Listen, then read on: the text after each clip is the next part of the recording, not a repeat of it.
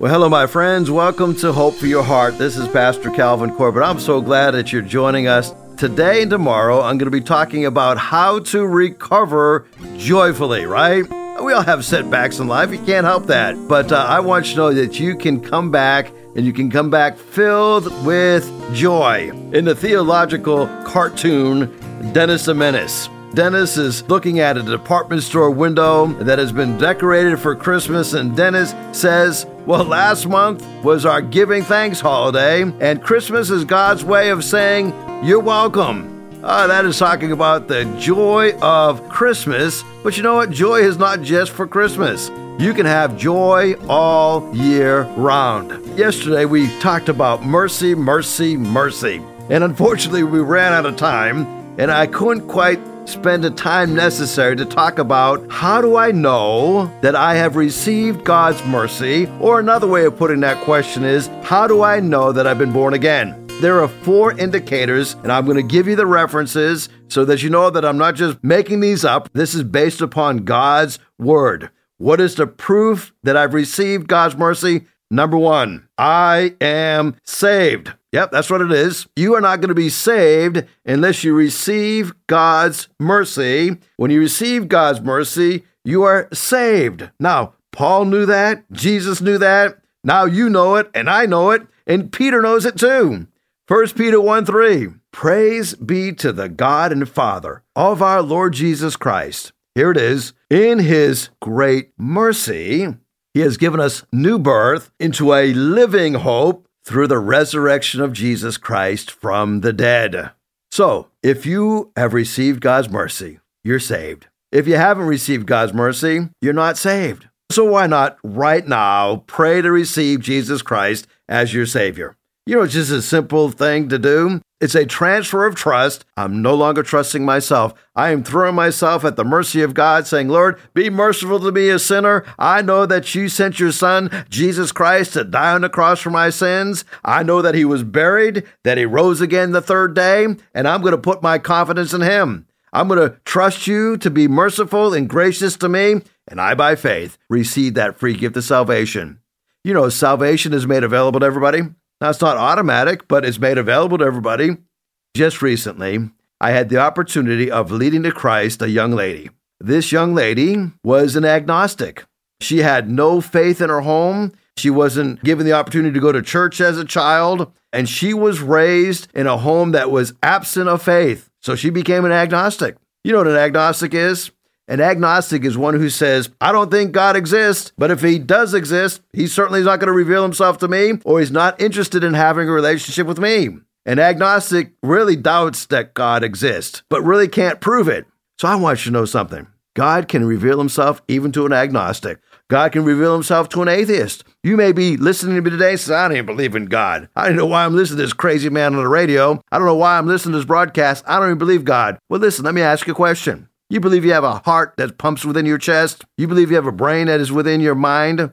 And some people say, well, I don't believe in God because I can't see him. Listen, I can't see my heart. I can't see my brain. But I can tell you what, I've got both. Sometimes my brain is not as sharp as it used to be. Sometimes my heart doesn't beat as strong as I wish it did. But I know it's there because it keeps on beating. I know it's there. My brain is still working because I can still process and I am still alive. Here is the proof that you have God's mercy, that God has revealed Jesus Christ to you, and you've been born again.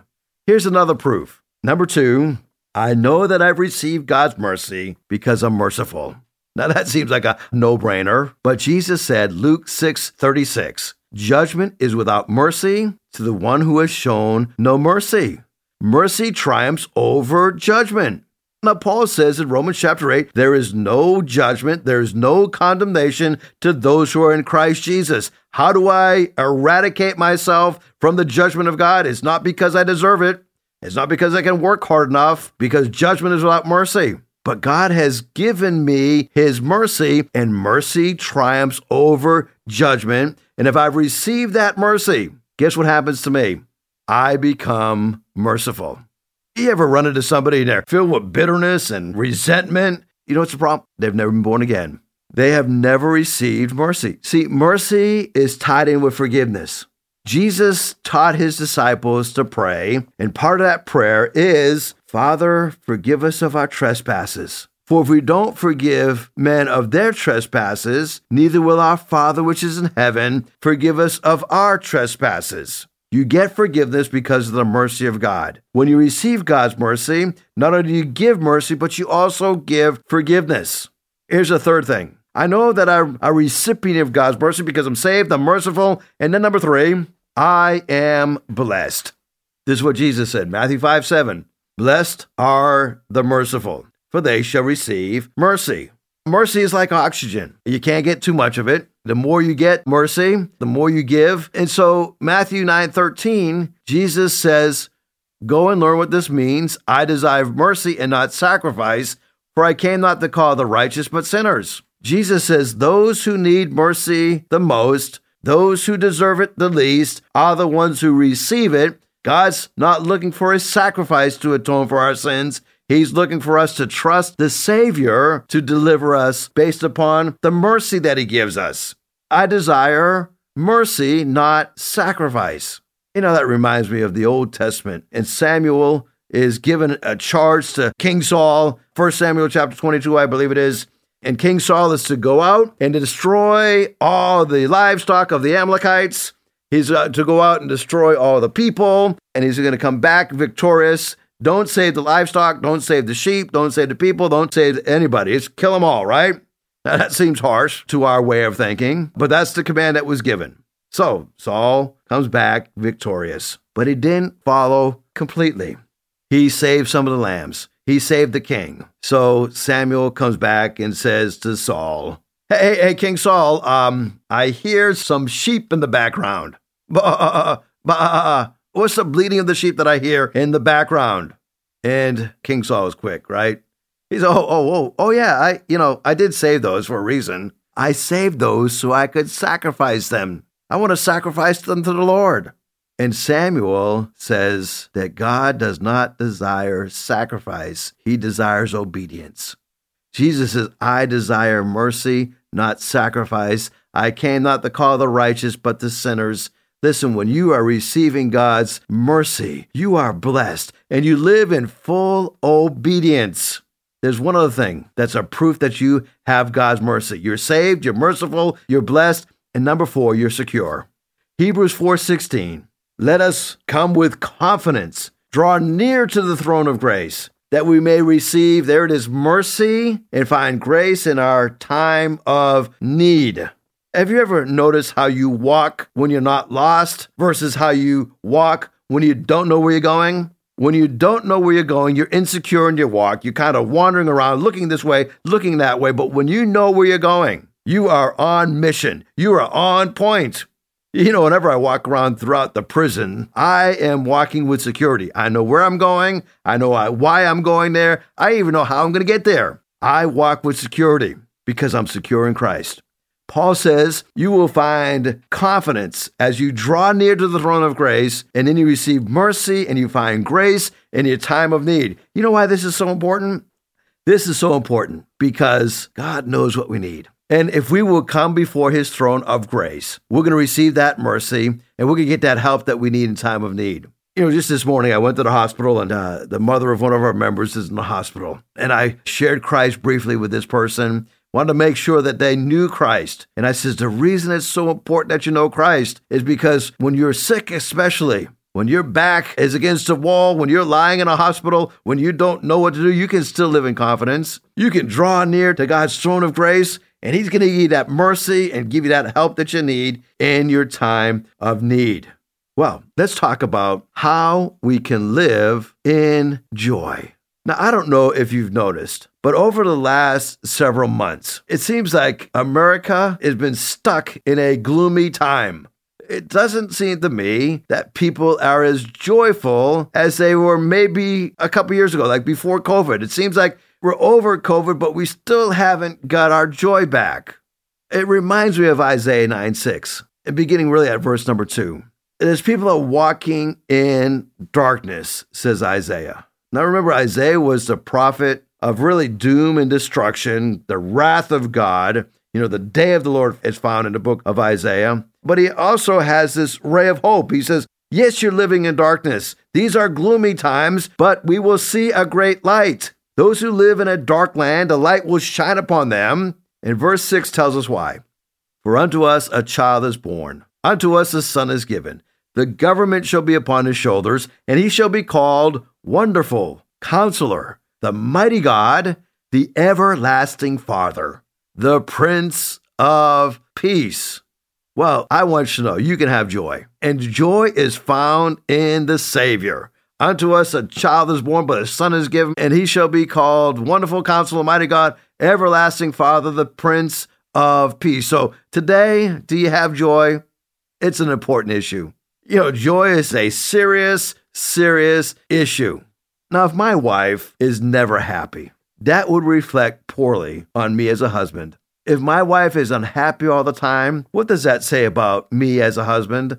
If my children never experienced joy in life, if my children were not cheerful, but always seemed filled with remorse and always melancholy and always sad, that would say something about me as a father, me as a parent. Why? Because God wants us to be witnesses with our countenance.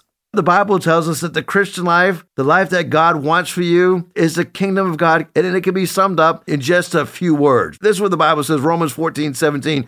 The kingdom of God is not a matter of what we eat or drink. In other words, the life that God has for you, God's kingdom, God's rule, and God's reign, it's not about the rules, the regulations, and the rituals. It's not about what you eat. It's not about what you drink. Here it is, the kingdom of God, verse 17, Romans 14, is about living a life of goodness and peace and joy in the Holy Spirit. Reality is, though, you can lose joy so quickly. It's very easy to lose, and there are thousands of ways to lose it. There are thousands of joy killers in life that will rob you of your joy, even to the point that somebody like Jeremiah, a prophet of God, could say, the joy of our hearts has ended in Lamentations 5. You say, okay, I really don't need any help with learning how to lose my joy. I need help on how to get my joy back. The first step is that I need to admit that I've lost it. The way you do that is real simple. You look at your past and you ask yourself a couple of questions. Has there ever been a time in my life when I was closer to God than I am right now? Has there ever been a time in my life that I was more joyful in the Lord than I am right now? If so, now's the chance to make the change. But you've got to start by admitting that you've lost what you've had in the past. Now, you could ask God about it, right? He's waiting to help you. This is how David cried out to the Lord. Lord, restore to me the joy of my salvation. He doesn't say, restore my salvation. He didn't lose his salvation. He couldn't lose his salvation. He lost the joy. He has lost the joy in his salvation. So, number one, admit I've lost my joy. Analyze, number two, what is the cause? You look at your life and you ask yourself, well, how did I lose it? How did I lose my joy? What is robbing me of my joy? What are the killjoys in my life? It just doesn't walk away from you. It doesn't just walk out of your life. There are certain things, circumstances or people or actions that rob us of our joy. So we have to look at our lives. The Bible tells us to do this many times. It tells us to examine ourselves. Here's just an example. Lamentations chapter 3, verse number 40. Let us examine our ways, let us test them, and let us return to the Lord. Now, I don't know if you've noticed this, but I notice this often. It is very easy for me to analyze everyone else but me. So as we look at this verse, there's three things. Examine your ways. Number two, test your ways. Number three, return. That's how you get your joy back. You examine your life. What has caused me to lose my joy? You test it out. What are the killjoys in my life? Then you return to the Lord. I'm going to give you some examples of things in our lives that will cause us to lose joy. Number one would be an unbalanced schedule. God did not design us to run 24/7. So when you've got too much going on in your life and your schedule gets unbalanced, you don't have time for rest and recreation, and you're always just going, you are going to snap. You're going to lose your joy. So look at your schedule. Is my schedule out of balance? There's another thing that will cause us to lose our joy. And the second would be an unused talent. God has given each and every one of us a talent. You may think this is strange. If I go too long without teaching and preaching the Word of God, I lose my joy. Now, speaking a lot is a lot of work, but there's a lot of joy that I receive. There is a fulfillment that I receive. There's a joy that I receive as I teach God's Word, as I proclaim God's Word. Listen, God has given you a specific talent. Maybe your talent is not preaching and teaching the Word of God. Maybe your talent is singing and worshiping and leading others to worship, and you're not using that gift. Well, listen, if you don't use that gift, you're going to lose that gift, and you're going to lose your joy. Use the talents that God has given you. Recently, we just pulled off a big event, a daddy-daughter date night, and we had well over 100 people attend that event. I'm so glad that we had some talented people there that could organize that and put that all together. And I was talking to our events team, and I said at the end of the event, I said, you all did an amazing job. I said, if I was in charge of this thing, it would have been organized mass chaos. Oh, yeah, that's what it would have been. There'd been a food fight in the middle of it. If I was organizing that thing, it would have been a disaster, right? Because that's really not my gift. Recently, I got a new computer, and I couldn't figure out how to transfer all my files from the old computer. I couldn't even figure out how to get all of the software that I needed on it. So I got a friend, and I said, now, Brother Ted, can you help a brother out? And he did. He got all my files transferred over, and the computer's working great, and that's his talents. I'm so glad that we have different people with different talents. We're in the middle of building a building right now. We just laid over 8,000 square feet of flooring, painted 8 classrooms, and unbelievable, the talented people that are able to help us out with that. Next week, they're going to be installing cabinets. People can do all that kind of stuff. I'm so glad that they are able to do that. Listen, God gives us a talent. When we don't use that talent, we will lose our joy. Number 3, unconfessed sin. Did you know that your secret sin that you're harboring right now, it is open scandal up in heaven? It's not taking heaven by surprise. Unconfessed sin. That's what happened to David. He lost the joy of his salvation because he knew that he was an adulterer. He knew that he was a murderer. He was trying to cover it up. Most commentators say that David spent about a year living in misery because he had unconfessed sin. Some people said he went crazy and he battled mental health issues and he battled physically. One commentator said that he believed that David even got leprosy in that 1 year as he was living with unconfessed sin. He definitely lost the joy of his salvation. He acknowledged that. He says, restore to me the joy of my salvation. Here's the 4th way that we lose joy in our lives. Unresolved conflict. Oh, I hate conflict, don't you? Oh man, I'm not a confrontational person. I don't like when there's conflict, and I'm one of these guys, I like to pretend it doesn't happen, right? Let's go along to get along. But unresolved conflict will cause you to lose your joy. Jesus even gives us a 3-step process for how to deal with conflict. Jesus says if your brother has aught against you, you go to your brother. Most unresolved conflict is unresolved because it's been unaddressed. Listen, go to the person that you have the conflict with. Yeah, be prayed up. Jesus says before you go to your brother, make sure you get a big old telephone pole out of your own eye, and then you can see that speck in your brother's eye. But go to your brother. Go to him prayerfully, considering yourself. Go to him humbly, lest you also fall. But most conflict, not all, but most conflict can be resolved by confronting the person that we're conflicted with. And then number 5, we lose our joy when we have an unnourished spirit.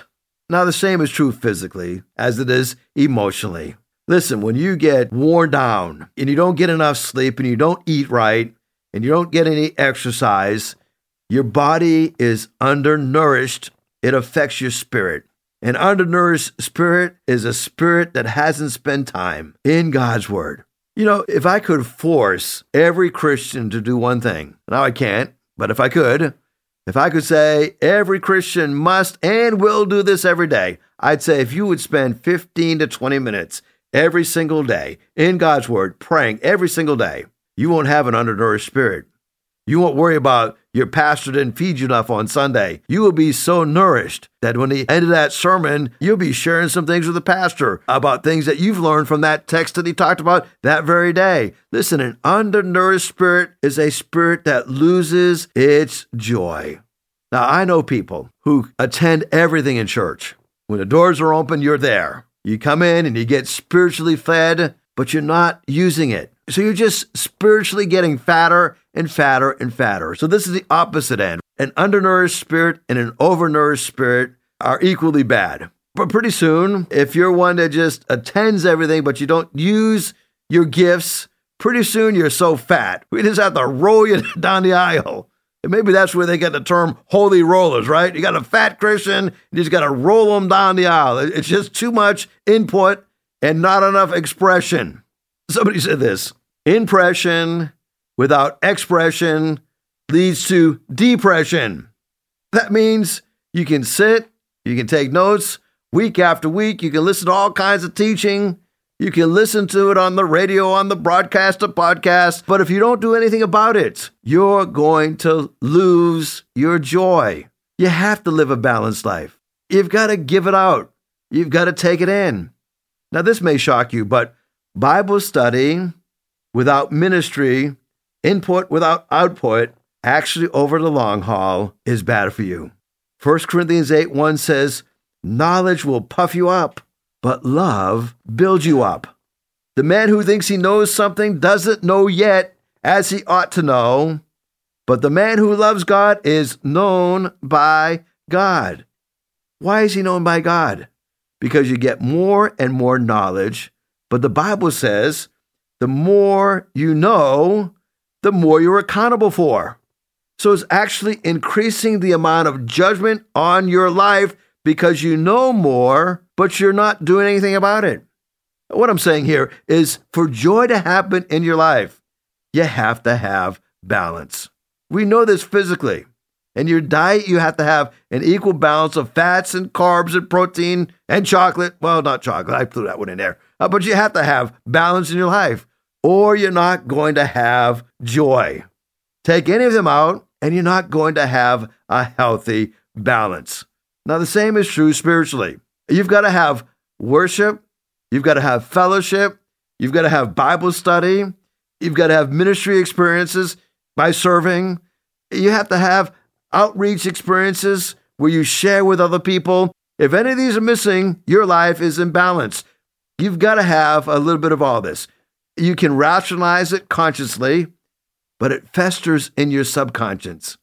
And you can begin to feel the drain. It kind of happens like a slow leak. It festers in your mind. You can't be enthusiastic about it, and you can't be joyful at the same time as you're feeling guilty. Guilt and joy cannot be in the same mind at the same way. Well, I think I reiterated that point enough. If you want to have joy in your life, number one, you've got to no longer deny what is causing you to lose your joy. Number two, you've got to analyze. Why am I losing my joy? And then number three, you got to correct what is wrong. Now, I need to look and I need you to say, what is the killjoy in my life? And how can I correct it? How can I change it? How can I solve it? You know, I've talked and I've been walking with Christ now for over 50 years. And I've talked to a lot of people during this time. And during that time, I've noticed the number one reason that people lose their joy is when you know the right thing to do and then you don't do it. That will rob you of your joy faster than anything else. When you know the right thing and then you don't do it. James 4:17, James says, anyone who knows the right thing to do but doesn't do it is sinning. Now for me, I know something God wants me to do. He hasn't told you to do it, but he's told me to do it, and I know it's the right thing to do. And if I don't do it, that is sin for me, and it causes me to lose joy. So let me ask you very bluntly, what do you know you need to be doing, but you're not? What has God told you to do, but you haven't started doing it yet? The secret to continual, abundant, overflowing joy is obedience. It's doing what God tells you to do. Every time you do what God tells you to do, your life is going to be filled with joy. Every time you ignore it, you're going to be headed in a dead end. You're going to lose your joy. Because when you look at the commandments, some of them seem the absolute opposite of human nature. It's not what I'm naturally wanting to do.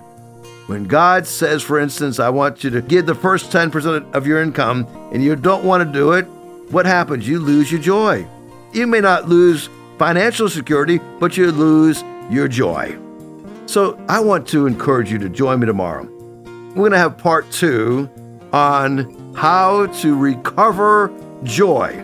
Even when in the midst of trouble, you can still have the joy of the Lord. Thank you so much for joining me. I look forward to speaking with you tomorrow. God bless you. If you'd like to hear this broadcast again, you can have a free download at buzzsprout.com/1890557, or you can listen on Amazon, Spotify, Google Podcast, and Apple Podcast. Hickory Ridge Community Church is located at 3320 Battlefield Boulevard South in Chesapeake, Virginia. Sunday service times are 9 a.m. and 10:30 a.m. We'd love for you to join us. For more information, go to hrcc7.org. And remember, no matter what you're going through, in Jesus Christ there is always hope for your heart.